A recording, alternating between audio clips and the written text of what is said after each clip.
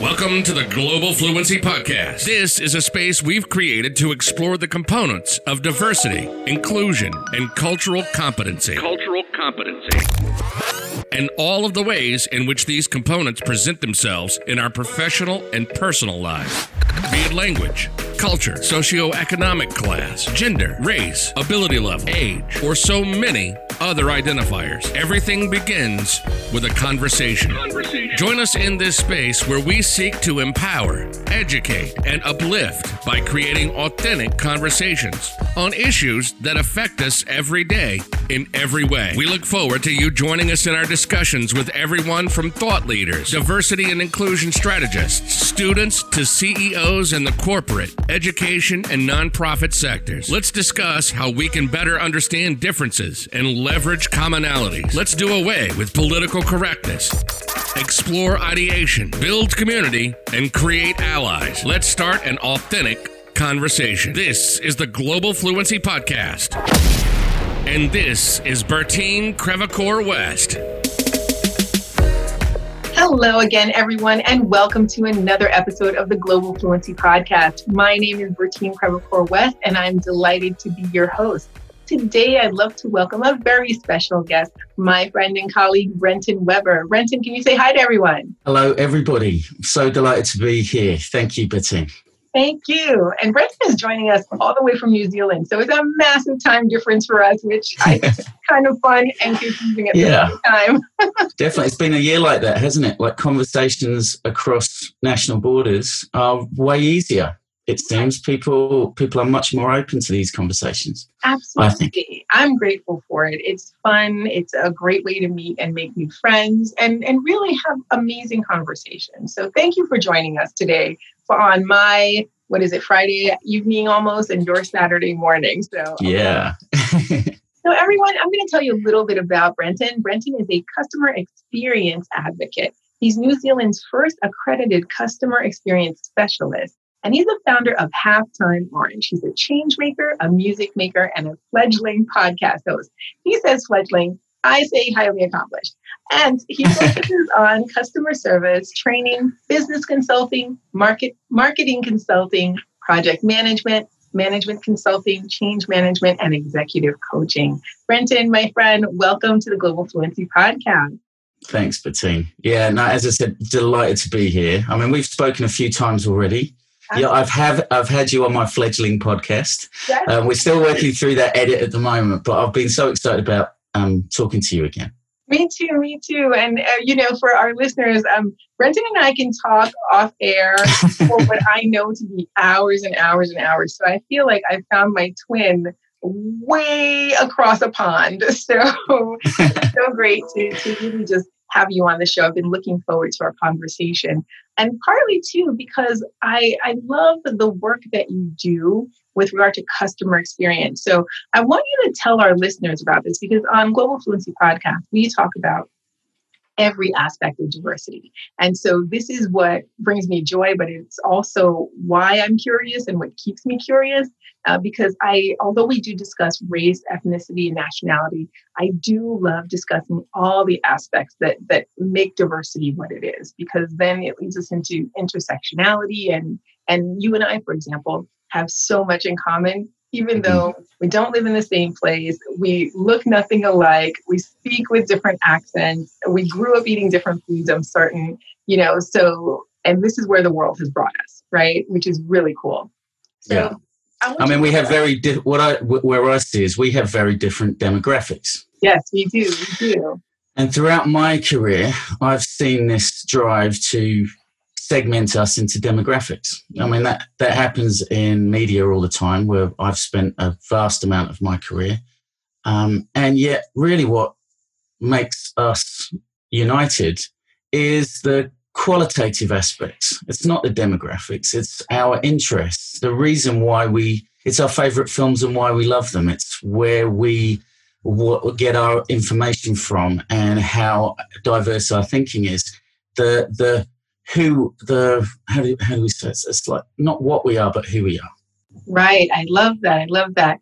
And you said something off air that I really loved, being invited to the diversity disco table, is it? Yeah. Well, that was, I can't claim that. That was actually from a wonderful guy here in New Zealand called Eric Chua, who is, well, along with Graham Haddon, they're the two owners of the Cookie Project. And their whole mission for the Cookie Project is, as in Eric's words, is to invite as many people onto the disability dance floor as they can, because their project, the Cookie Project, is making huge waves here. They make the most delicious cookies in New Zealand. But that really is where the story starts, because their cookies are made by physically, mentally, and cognitively challenged individuals who, for the first time, in most cases, are getting a minimum wage and are incredibly engaged in what they do. And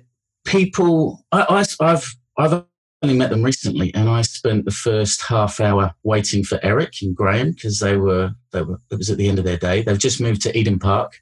Big shout out to Eden Park, because Eric and the company nearly fell over in COVID because the doctors who were their landlords, as soon as COVID hit, kicked them out. So they knew that this was a bakers that employed disabled people. They knew the impact that it would have, but it's all about the money, and the fact that it's doctors really, really grinds my gears, I think the expression might be. But anyway, Eden Park stepped up. The CEO of Eden Park, great guy, he's making massive differences to the overall customer experience at Eden Park. He rang up Eric and Graham and said, look, we've got these big hospitality kitchens. We're not using them apart from on game day. How about you come in, we'll save you bacon. And now they've got this wonderful home at New Zealand's home of rugby and home of cricket. And so I went along about 4:00 on a Wednesday afternoon to meet them. We'd started to do a little bit of consulting work. We had a report to present to them. And I had half an hour with the bakers being shown around. And I don't get a lot of exposure. Well, I'm really quite coddled. I don't know any people with disabilities, really. And I didn't know how to speak to these people. It was a really confronting first few minutes. I mean, I threw myself into it, and it was such a fulfilling that Lawrence, who's one of the bakers, he's a great guy, finding out that he leaves his time. He's so engaged with his new career. He leaves his home in Silverdale, which is about an hour's commute away, probably about 2 hours on a commuting day. He leaves at 6:57 to get to start work at 10 a.m. and he's there well over an hour early every day. He stays an hour after. He is the happiest person that in his role. And yeah, what the Cookie Project are doing, they've got QR codes on it. They've got these really cool dynamic QR codes on the back of their cookies where you can be introduced and leave messages for your baker, whoever baked your bag of cookies. I love that.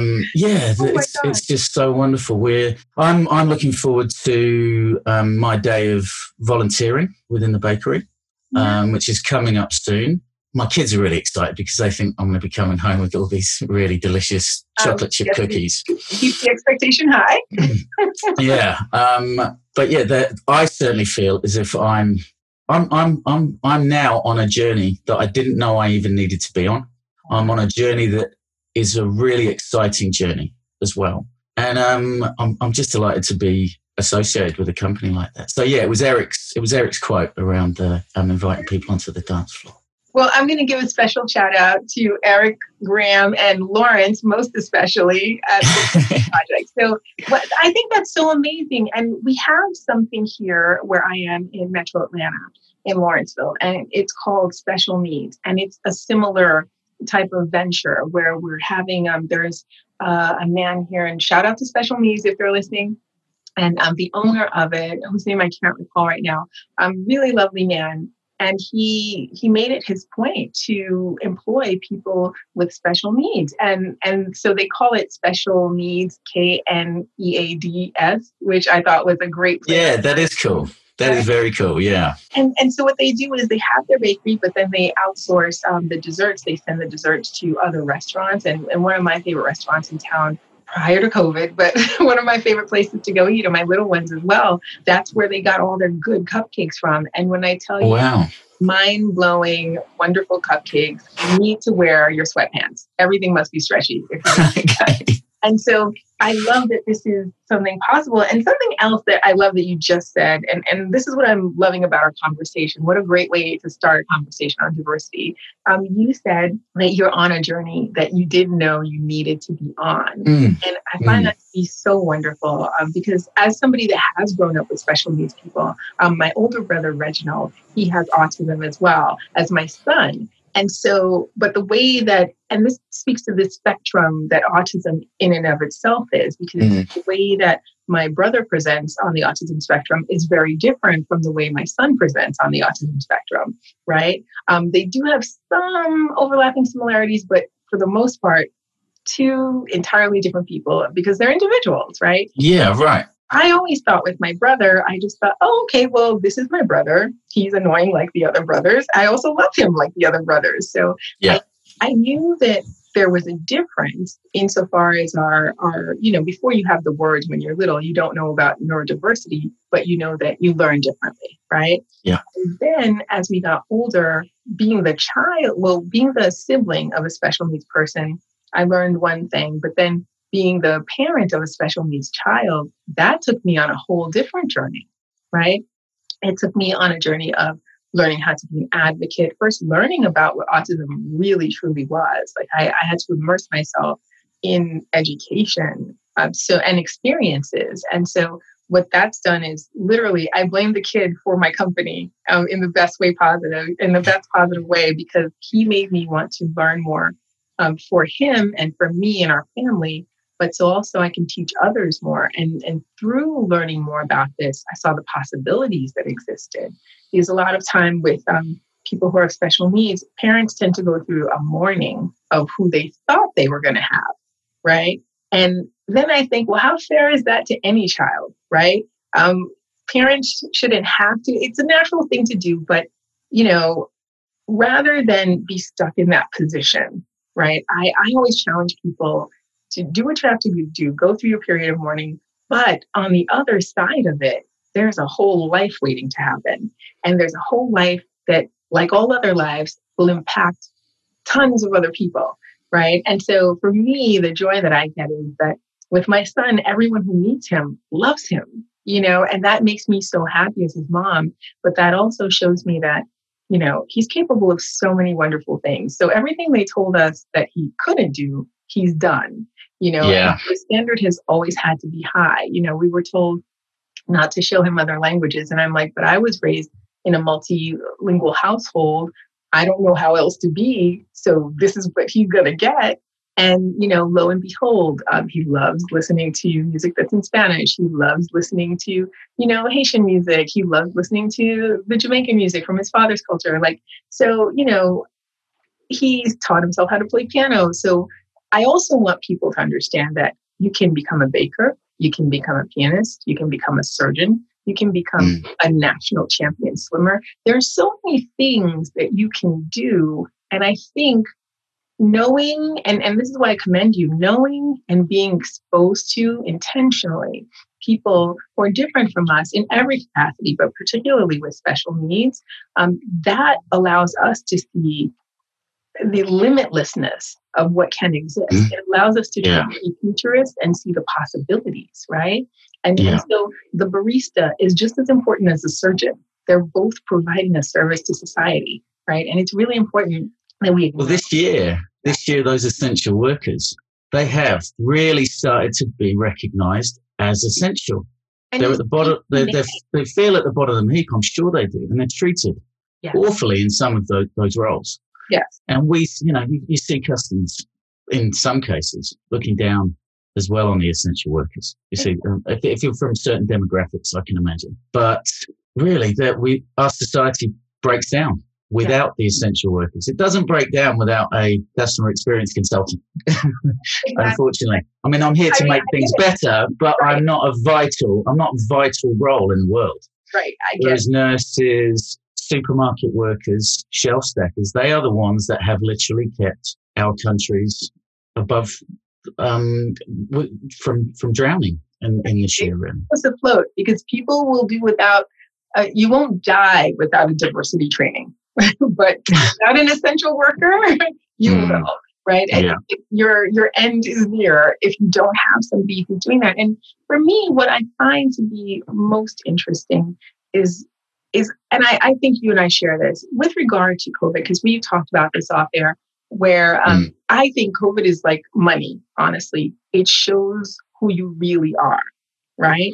And so, what people say about money, the more you have, the more you actually become who you are, right? It shows your character. And I think with COVID, it has shown our character. And it's also shown, what we have the possibility of being, right? Because is it hard to be kind to an essential worker? Is it hard to be kind to the nurse, the doctor, the person that's helping you feel better? Like it shouldn't be hard now. And it shouldn't have been hard then, quite honestly. Like, to be polite is free, right? And so, like you and I were saying, we can't give hugs now to people, but we can give smiles, right? Smiles are free, And I just think there's so much possibility that in how we can evolve from this pandemic, right? It doesn't have to be, and I guess too, it's my personality where I'm not one, and I know you're not one, to be like, oh, the sky is falling, right? It's bad, but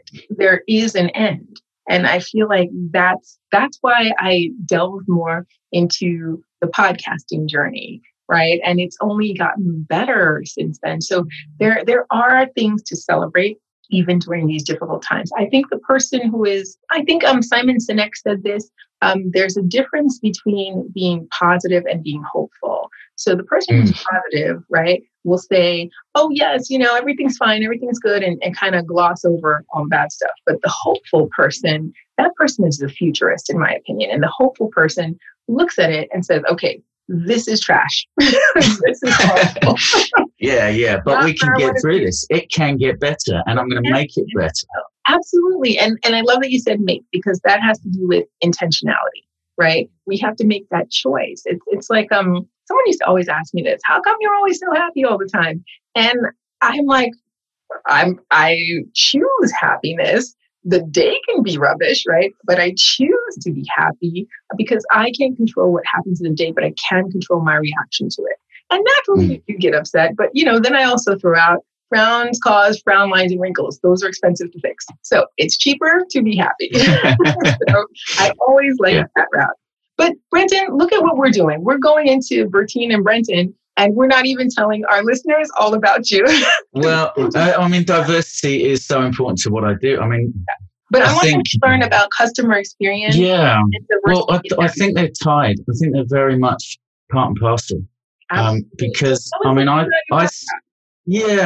got a really varied background. Sports shop worker, media seller across radio, every other media apart from TV, actually. Loyalty programs. I taught diving for a couple of years, and I traveled the world. But the one thing that unites all of those experiences, human experience.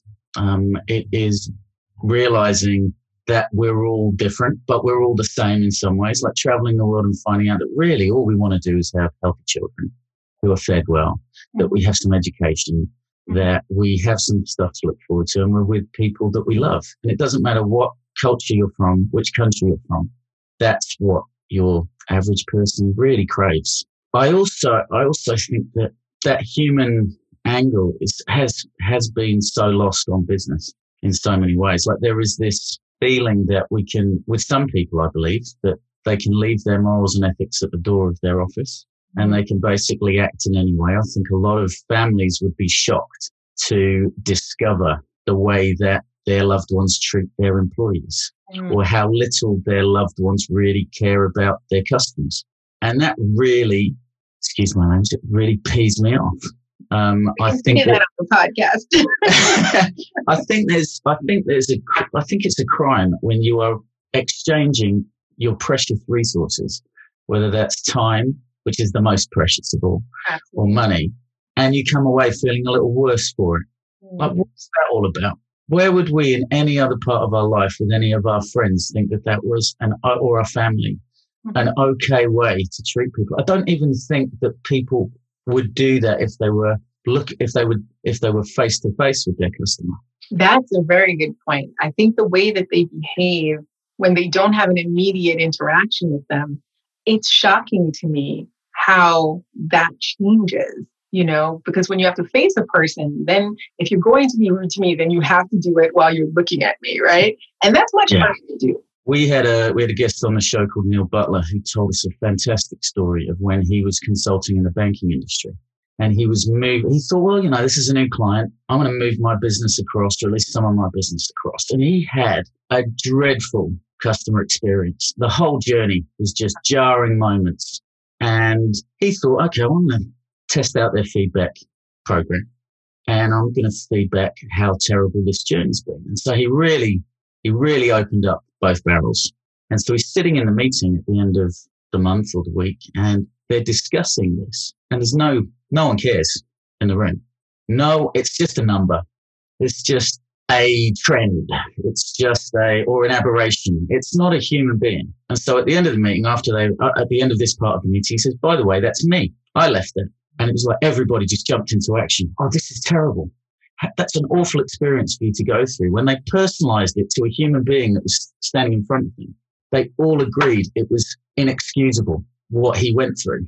But when it's just a number, no one really cares what's happening to that number, because all they're caring about is the other numbers. It's just they're running their companies by focusing on those successful business outcomes instead of really caring about the successful human outcomes that their employees and their customers are exchanging their resources to achieve. Now we would like to take a moment to thank our sponsor. Westbridge Solutions is a professional training company focusing on diversity, inclusion, cultural competence, and soft skills trainings. Westbridge Solutions offers a variety of innovative training courses, both in-person and online, live and self-paced. Their clients include corporations, government organizations, healthcare organizations, the nonprofit sector, universities, and individuals such as yourself. Through their rigorous training programs, trainees learn to understand differences, leverage commonalities, and achieve organizational, professional, and personal actualization. To learn more about Westbridge Solutions, please feel free to visit their website at www.westgrouptraining.com or follow them on social media on Facebook and Instagram. Westbridge Solutions, empowering professionals for success.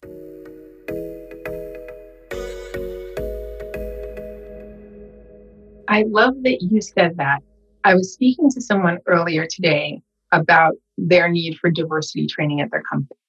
And this brings that to mind because one of the in charges, if you will, one of the executive team had said, well, look at these stats. And when everything happened with, Ahmaud Arbery and George Floyd and just the succession of just horrible event after horrible event, when that happened, they called her in, and she happens to be a Black woman, and they asked her what her thoughts were, which that's problematic for so many reasons, right? Because she's not the Black representative. She's still processing her own feelings. She's not responsible for 500 employees' feelings.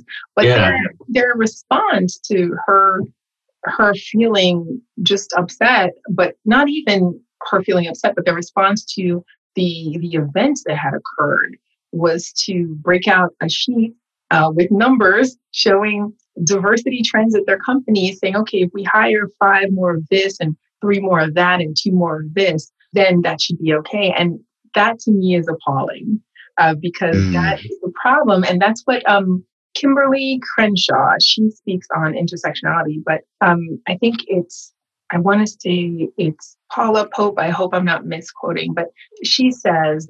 Pope says that there's an illusion of inclusion, right? And that's when you just have faces at the table. And so that's when you were saying you're paying attention to the what, but not the who, right?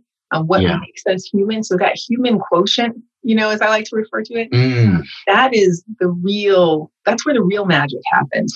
And I love that human quotient. That's great. I mean, we say that business, I really think the B2B and B2C labels are problematic. Tell me about that, because I love hearing about that.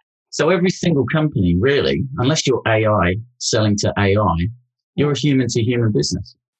Like the same rules that apply between the same neuroscience that's going on between you and I when we talk and we interact. It's exactly the same neuroscience that's going on between customers and employees. Yep. Like a customer sees a brand as a personality, as an entity, and so it is something that allows them to reach a successful outcome or to achieve a goal. Then no one's a customer with a company to give them money. Right. That's not what the outcome is. It's not the transaction. I don't buy a fishing rod to put a smile on the sports shop owner's face. I buy it to catch a fish. Right. And yet, really, for me, I know that in a large proportion of retail environments, no one could really care what the outcome is. I think they would rather I was just a shopping addict. And there are people who are addicted to that dopamine surge at the transaction. And those people, it's exacerbated that. I've seen on social media just people saying they're buying something every day, from an online vendor. And I'm thinking, A, why do you have that kind of time? B, that doesn't seem healthy because it doesn't seem like you're enjoying the experience either. And so... Well, you're getting dopamine. And so I love dopamine. I love the concept of dopamine. It's so important because it is the equivalent to our brains. It's like oxygen for our lungs, for our brains. We cannot solve any future problems without dopamine. So out of all the neurotransmitters that are in your brain, it is the only one that's not focused on the here and now, about how you're feeling. It's focused on the future. They call it the molecule of more. Oh, I like because it makes us want more. There's a great book called The Molecule of More. I'd invite anybody to read it. Because if you can understand dopamine, then you can pretty much understand the human condition. I'm a very dopaminergic person. And so there are people with different levels of natural dopamine or requirements for dopamine. And I predict you are as well, because you think about the future a lot. I do. And I didn't realize how much so. Before you have the terminology for who and how you are, I didn't realize I was a futurist. I didn't realize so many things about even my communication style. There's an assessment called the 5 Voices assessment. And I don't know if you've heard of it, but have you heard of it? I'm going to send it. No, I haven't, but I want to. I'm intrigued. I'm going to send it to you. And so the 5 Voices, that lets you know, and it's transformational. And I use it in my trainings, and it was so wonderful to learn. And I recommend that everyone learn it. It's actually, I think, don't quote me, but I think it's someone from New Zealand who's one of the partners that created it. And cool. Yeah, super cool. And so with that, it tells you not only the voice that you have, because there are 5 of them, and each of us has 3, up until 3, but there's a major one for each of us, and then the others are secondary and tertiary. But it's great for self-awareness in leadership, but it's also great to know the voice of the person giving you a message, right? And so for me, I'm a nurturer creative. And I used to think, no, that's not even possible, a nurturer creative. I'm not here to coddle anybody, but then being a nurturer, as it was defined, like my combo is essentially being a futurist and caring about what people think. And just, I was stunned. And I've taken tons of these type of things before, but this one honestly is the one that stands out bar none. That's why I want to share it with you, because it's so spot on that I thought to myself, this person must know me, right? Right. Yeah. When they were breaking it down, I was like, oh my gosh, now I have the words for who and how I am. So I think knowing that about ourselves, right? Knowing, like you said, from the molecule of more, like knowing that you're somebody that needs dopamine in this way, it lets you not only be more self-aware, but it lets you relate to others. And thus, I think this, based upon what we're talking about, like customer experience is something we each have with one another, right? Because are we customers of dopamine from one another, like that feel-good feeling? Like we want to... Well, kind of depends. If it's about the future, if it's about solving your future needs, then it definitely is. But the thing with dopamine is if you can't get a healthy supply of dopamine, and you get dopamine in a variety of ways, usually when expectations are met or exceeded. So if you're expecting to go to a great party, then you're probably going to have a low dopaminergic experience because you get there. You know those Friday let's think of non-COVID years where, Friday comes and maybe to prior kids as well, where Friday comes and it's a ad hoc get together. Hey, shall we go out for a few drinks? And you weren't really expecting anything and you end up having a fantastic night. Well, that's because your expectation levels have been exceeded and you have had a massive surge of dopamine. And you might have got some dopamine from the whiskey as well, if you're a whiskey drinker, or from some strong red wine. You won't get it from beer, funnily enough. So you need stronger liquor to get the dopamine.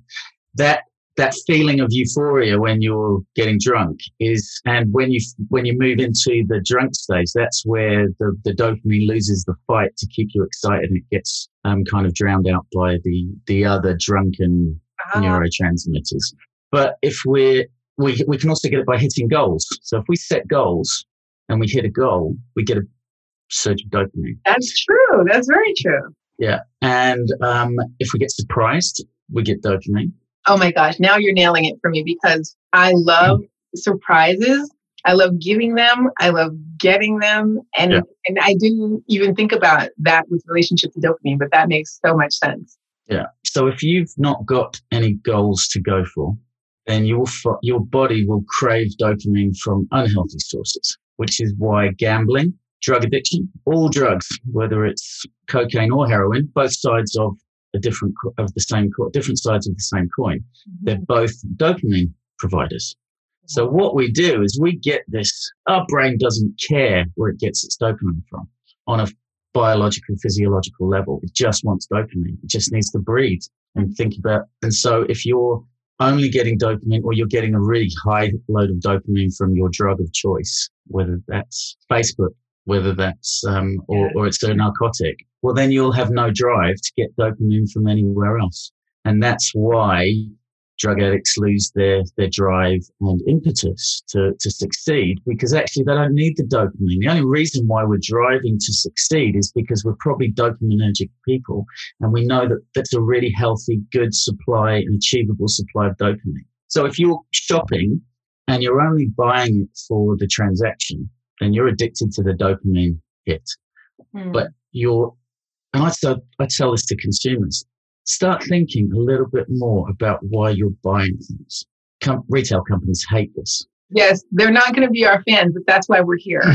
but they need to be our fans, because without their customers, and customers will learn, they'll get bored with that dopamine hit. So that's why those transactions never turn into loyal, addicted shoppers are not loyal shoppers. They go from place to place because they want fresh, new. It's got to be a regular change, because again, if you're just getting what you receive every day, if you're going shopping at the same place, you're not going to get your dopamine hit every time you buy a t-shirt from J&J's or wherever it is, or TNT.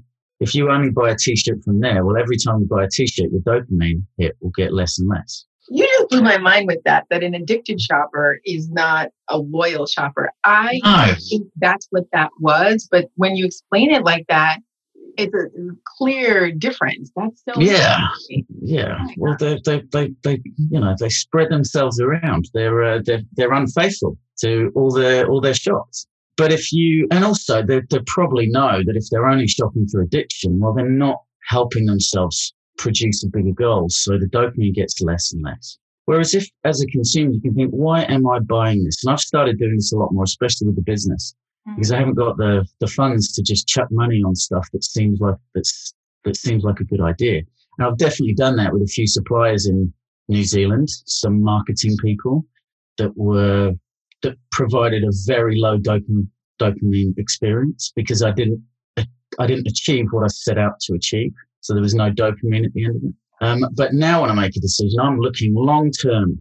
I'm thinking, where does this fit in with my future? What problems is this helping with?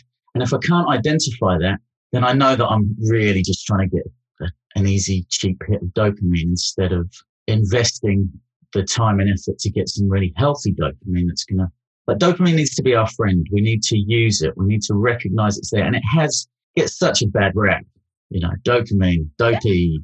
I never even considered, and this is why I wanted to talk to you about customer experience, because I don't hear about this often, so, like you and I were talking about my experience at the supermarket and why I will drive further away to a particular supermarket and not the one that's right near me because of that experience. And now I'm through your words and what you're imparting upon me, I'm looking at it through dopamine tinted glasses, if you will. Good. I love educating people about, or introducing people to dopamine, because my background's science, but it's not neuroscience. It's very much, I've taken a real interest in this over the last 3 years because I've realized it's just inherent to everything that we do. Like if we're going to engage better with our customers, if we're going to have better engaged employees, if our managers, I did some work on you talked about Simon Sinek and his wonderful book, Start With Why. So I read that right at the beginning of Halftime Orange's journey. And I was thinking, what is my why? Like, I think it's, I want to help humans inside and outside of organizations. That's kind of what it is. Why? See, well, exactly. We have the same why, which is why, this is why I focus companies' attention on understanding what the outcomes that their customers are trying to achieve. Because you and I as companies, we can learn so much from each other's customer journeys, even though we are in what would be deemed an unrelated industry, because our customers are trying to achieve the same thing.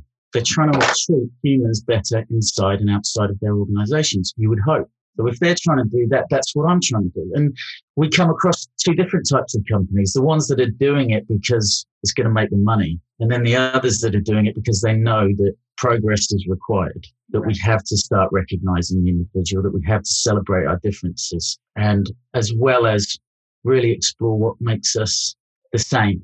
I think we can focus too much time on differences. Like we try and focus companies on 3 different types of people because that's a manageable number. It creates about 16 different segments if you can split your company just with 3 different clear differences between companies. And I don't mean by the color of their skin or the race or the religion or where they live, but much more, I ask companies to find out from their clients what their favorite film is.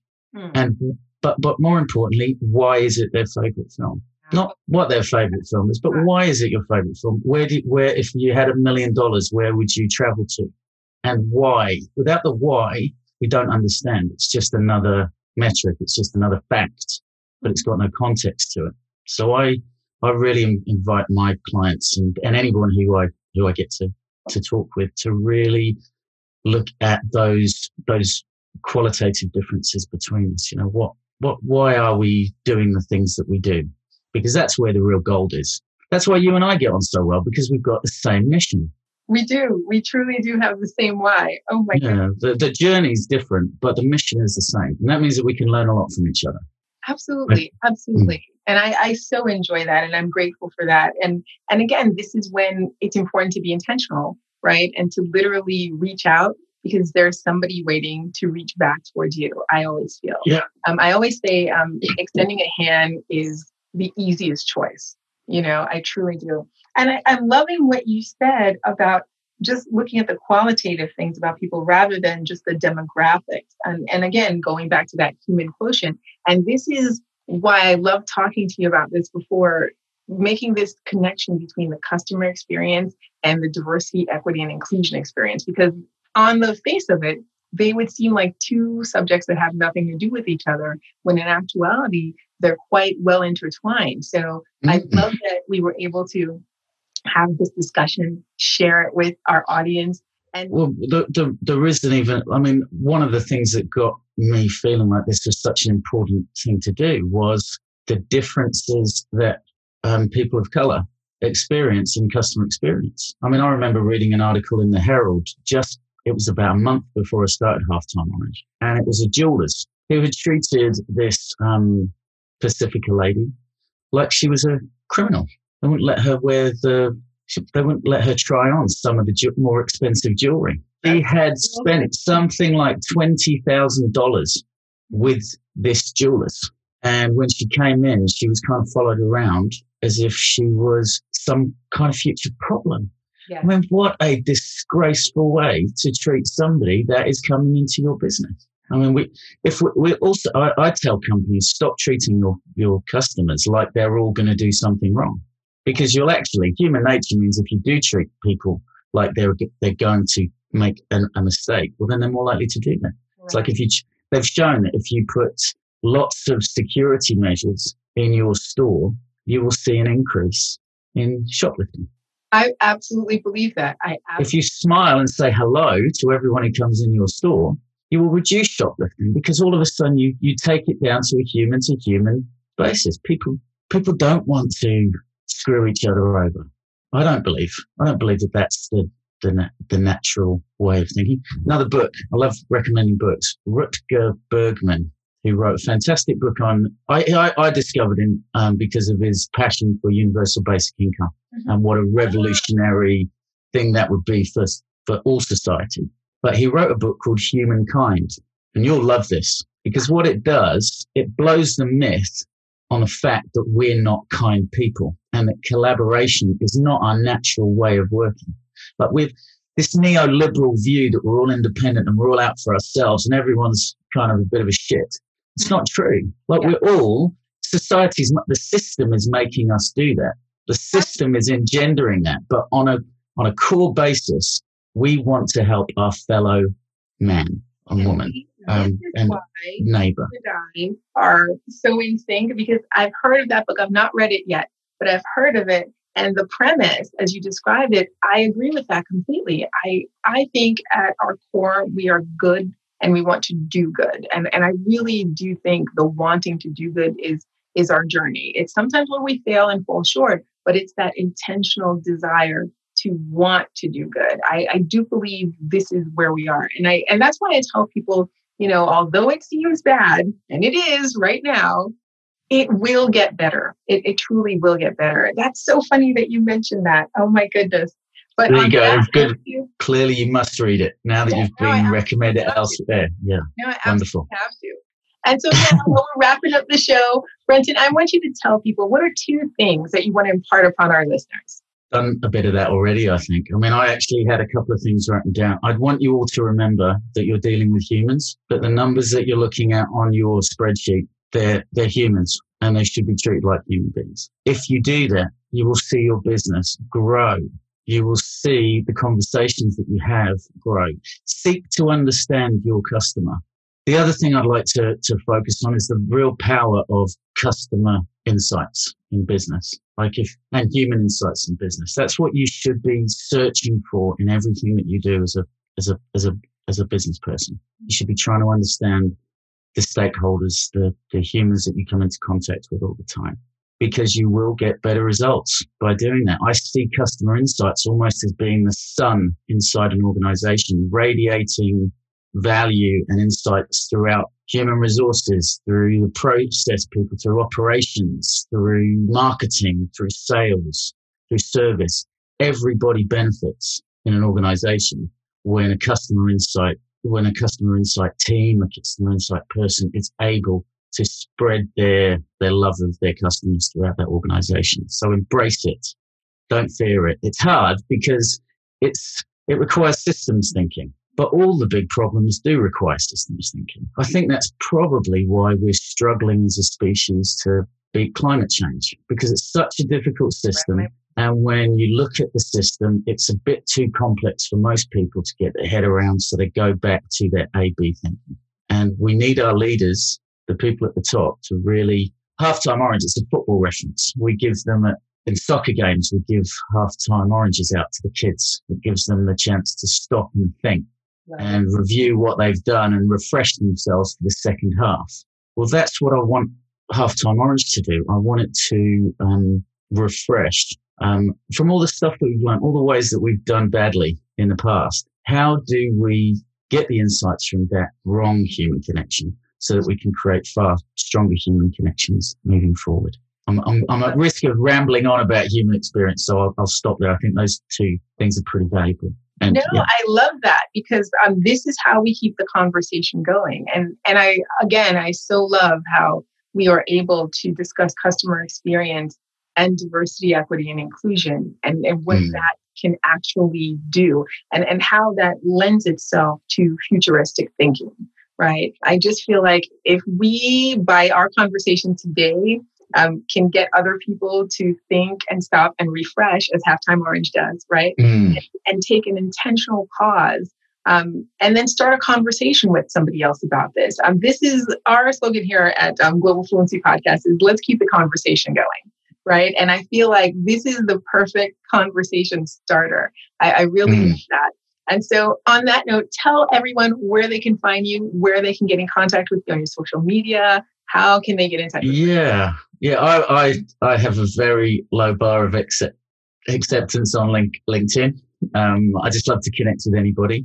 Please don't just reach out and try and sell me something straight away, though, because that's starting to become quite a problem on LinkedIn, I think. And I would question people. Have you ever bought anything that way? I think we do a lot. Sometimes we do things that we know that we would never respond to. So I don't think it's not an intentional thing, but it's the problem when you're thinking like a business instead of thinking like a human being.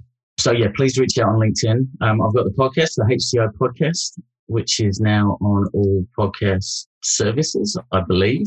And we've got Halftime Orange on Facebook as well. So please reach out and let us know if you agree with anything that I've said today. And then let's keep that conversation going, as Bettine said. That'd be wonderful. Thank you. Awesome. Thank you so much, B, for being on the show. I'm so delighted to have you. I knew we would have great conversation, but it's always too short though. Unexpected. Far too short. I know. And to be talking off air before we even started recording. I love it. Right. So on that note, everyone, thanks so much for tuning into this episode of the Global Fluency Podcast with our special guest, Brenton Webber, all the way from New Zealand. So have a great day. Think about these conversations. Reach us on our social media, the Global Fluency Podcast, on all your favorite podcasting stations. Reach out to us on Facebook. And of course, you can find me, Bertine Prevocourt-West, on LinkedIn as well. Thank you for tuning in to the Global Fluency Podcast. And let's keep the conversation going. Thank you for joining us for this episode of the Global Fluency Podcast. Tune in every Tuesday of the month at 10 a.m. for our latest episode. Connect with us on our social media. You can find us on Facebook at Global Fluency Podcast and on Instagram at Westbridge Solutions LLC. Global Fluency Podcast. Understanding differences, leveraging commonalities. Let's keep the conversation going.